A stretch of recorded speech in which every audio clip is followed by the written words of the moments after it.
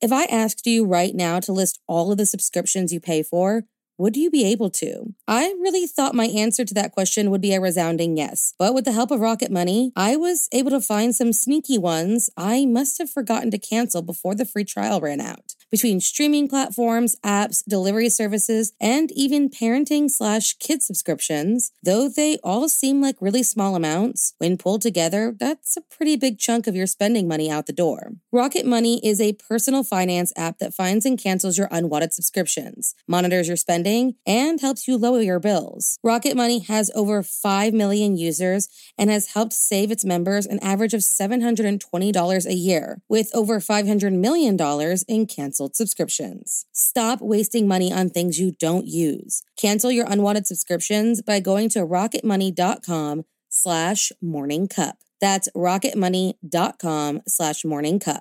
rocketmoney.com/morningcup. Are you looking to make better, healthier choices this year? Then let me help you out by introducing you to ButcherBox. ButcherBox not only helps you treat yourself to more delicious and wholesome meals, but it takes the guesswork out of finding high-quality meat with humanely raised beef, pork, chicken, seafood, and more that's delivered straight to your door. ButcherBox partners with folks who share their high standards and truly care about how animals are raised. Plus, they're B Corp certified, which makes me feel even better about my decision to be part of the ButcherBox community. ButcherBox is offering our listeners their choice of a weeknight meal essential: 3 pounds of chicken thighs, 2 pounds of ground beef, or 1 pound of premium steak tips for free in every order for a whole year. Plus, get $20 off your first order. That's right. New users will receive their choice of 2 pounds of ground beef, 3 pounds of chicken thighs, or 1 pound of premium steak tips for a year. Sign up today at butcherbox.com/morningcup and use code morningcup to choose your free offer and get $20 off. There were 2 more murders 15 miles away. When police arrived, they found the telephones and electricity lines. We have a weird homicide. A scene described by one investigator as reminiscent of a weird... Morning. Cup of murder. When someone is involved in a crime, especially the victim, the media loves to dig into their lives and pull out the most dramatic story possible. On December 23, 1956, a young woman was born who was found dead in her home. And with that discovery came the sordid details of her love life. A love life that, depending on who you believe, may have been the reason for her murder. So if you like your coffee hot but your bones chilled, sit back and start your day with a morning cup of murder. On January 6, 2002, a man named Tim Arnold and his father, Robert, drove to the Truro, Massachusetts home of his ex-girlfriend to return a flashlight that he had borrowed. As they winded through the sleepy Cape Cod town and down Krista Worthington's clamshell driveway, Tim noticed a few newspapers piled up at the end of her drive. Figuring she had just forgotten to pick them up, he got out, grabbed them, and got back into the car and had his father drive up the rest of the way. When they got to the top, they were shocked to see Krista's car parked near the house. You see, Tim had called Krista ahead of time to let her know he was on his way and had received no answer. So he fully intended on dropping off the flashlight to an empty home. Tim then stepped out, assuring his father he would only be a few seconds, and walked up the house steps only to see that the door that led into Krista's kitchen was opened slightly. Confused, he pushed it open and called out her name. With the words barely escaping his mouth, he looked down to see 46-year-old Krista Worthington crumbled on the floor with her 2.5-year-old daughter Ava beside her trying to nurse. As his eyes came into focus, he noticed she was surrounded by blood. Not sure what to do next, Tim scooped up Ava and took her outside to his father, telling him Krista is DEAD so as not to scare the little girl. He ran back inside to look for a phone to call the police, but after failing to find one, ran through the woods to his father's house next door and called 911. When the police arrived, they determined Krista, whose cell phone was later found on the kitchen counter with just the 9-digit punched, had been beaten and stabbed to death in the chest 36 hours before Tim found her and Ava. On the floor around her was a sippy cup and some Cheerios, with tiny bloody footprints littering the house from an aimless toddler. At the bathroom sink, there were traces of blood indicating Ava attempted to clean her mother's wounds. Unharmed but unaware her mother was deceased. Near her car, crime scene techs found Krista's keys, glasses, and a sock, along with 2 parallel drag marks on the ground to the front of the door, meaning that Krista was likely dragged inside by her unknown assailant. The only thing missing from the crime scene itself was the murder weapon. As she was taken to the medical examiner's office in Boston for closer examination, news started to spread through the tight-knit community about the mysterious and gruesome murder. The first murder to happen in Truro in roughly 30 years. Now, before we dive deeper into the mysterious murder of Krista Worthington, let's take a look at the whirlwind life that may or may not give clues as to who would want her dead. Krista Worthington, born December 23, 1956, was an honors graduate from Vassar who went on to become a fashion writer whose resume contained work with Women's Wear Daily, Harper's Bazaar, Cosmopolitan, Elle, and the New York Times. She was also the co-author of several books on fashion and worked in both London and Paris before moving to a cottage in the Cape about 5 years before her murder in hopes of giving herself a clean slate after her career reached a plateau of unfulfillment. Krista was the only child of a prominent Truro family, had even once dated a Vanderbilt, and wanted to use her good fortune to buy a house and fulfill a dream she had been harboring for most of her life. To become a mother. But not all of her memories in Truro were happy ones. Krista had stood by her mother's side as she lost her battle with cancer, and her father, with whom she had developed a strained relationship, had recently sold their childhood home. It was also the place where she herself would lose her life. As the newspaper headlines started to swirl, the world became privy to a little piece of Krista's dirty laundry. Ava, as everyone was about to learn, was the product of an affair with a local fisheries official, Anthony Jackett, a married father of 6 who lived with his wife in Provincetown. Named after the grandmother who died just 4 days before giving birth, Krista soon realized that her freelance writing career would not be enough to raise Ava on her own. So she was forced to sell the bungalow that was long owned by her grandparents in order to have enough money to support her new role as a mother. Shortly thereafter, Krista was found dead inside of her home. With a crime that seemed like the stuff of paperback mysteries, police started questioning all of Krista's friends and family about the murder. With no signs of a robbery and a sordid life spelled out for all the world to see, police were certain Krista's killer was someone who she knew very well.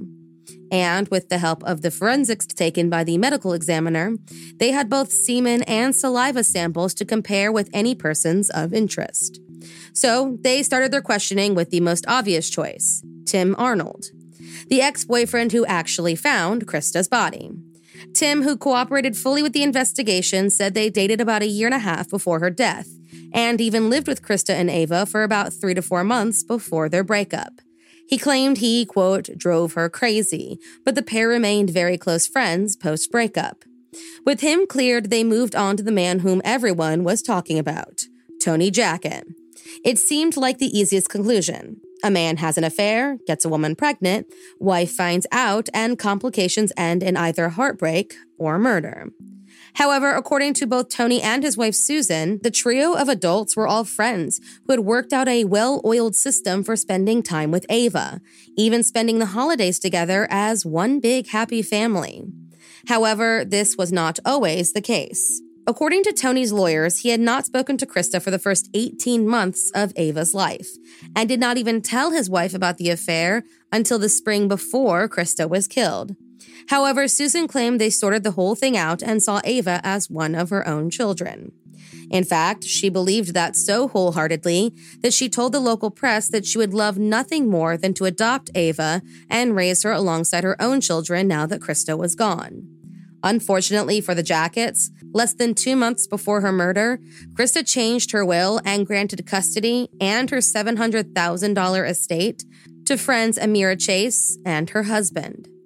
The decision did not go over well. Other potential persons of interest was a woman named Elizabeth Porter, who was the former girlfriend of Krista's father.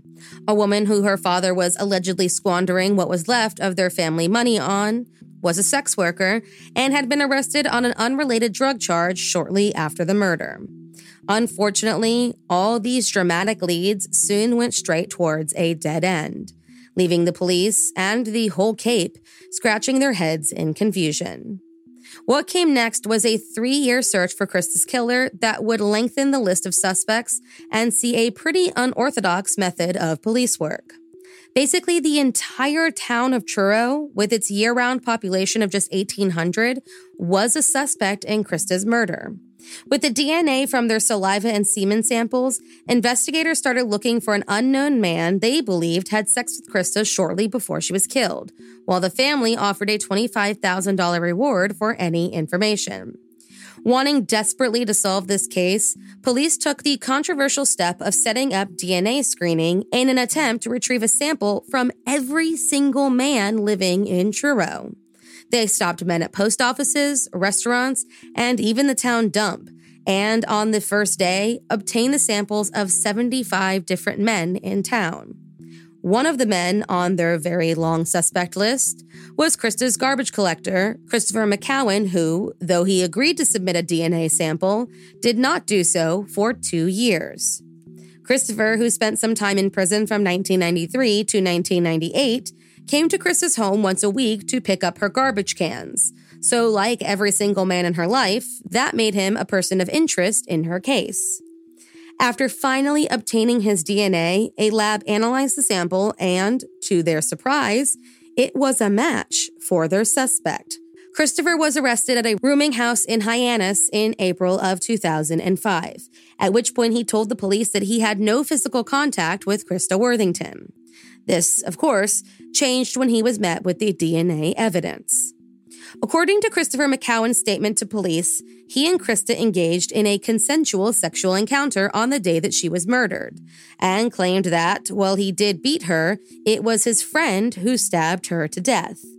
He said that, after a night of heavy drinking, he and a friend named Jeremy Frazier went over to Krista's house, and that it was Jeremy who killed her. According to the prosecution, Christopher endured a 6-hour interrogation that ended with him saying, "It could have been me." With that, he was charged with her murder. During the trial, the prosecution presented the jury not just Christopher's statements, which they claimed changed numerous times, but the DNA evidence that connected him to the crime. The defense, however, argued that Christopher was a poorly educated man of low intelligence, and because of that, was unable to understand what was happening when the police arrested him.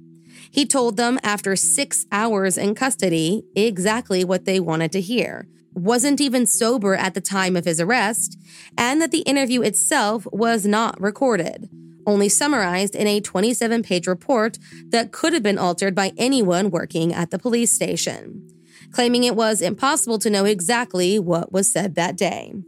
According to Christopher, he doesn't even remember talking to the police and was under the influence of Percocet, cocaine, and marijuana.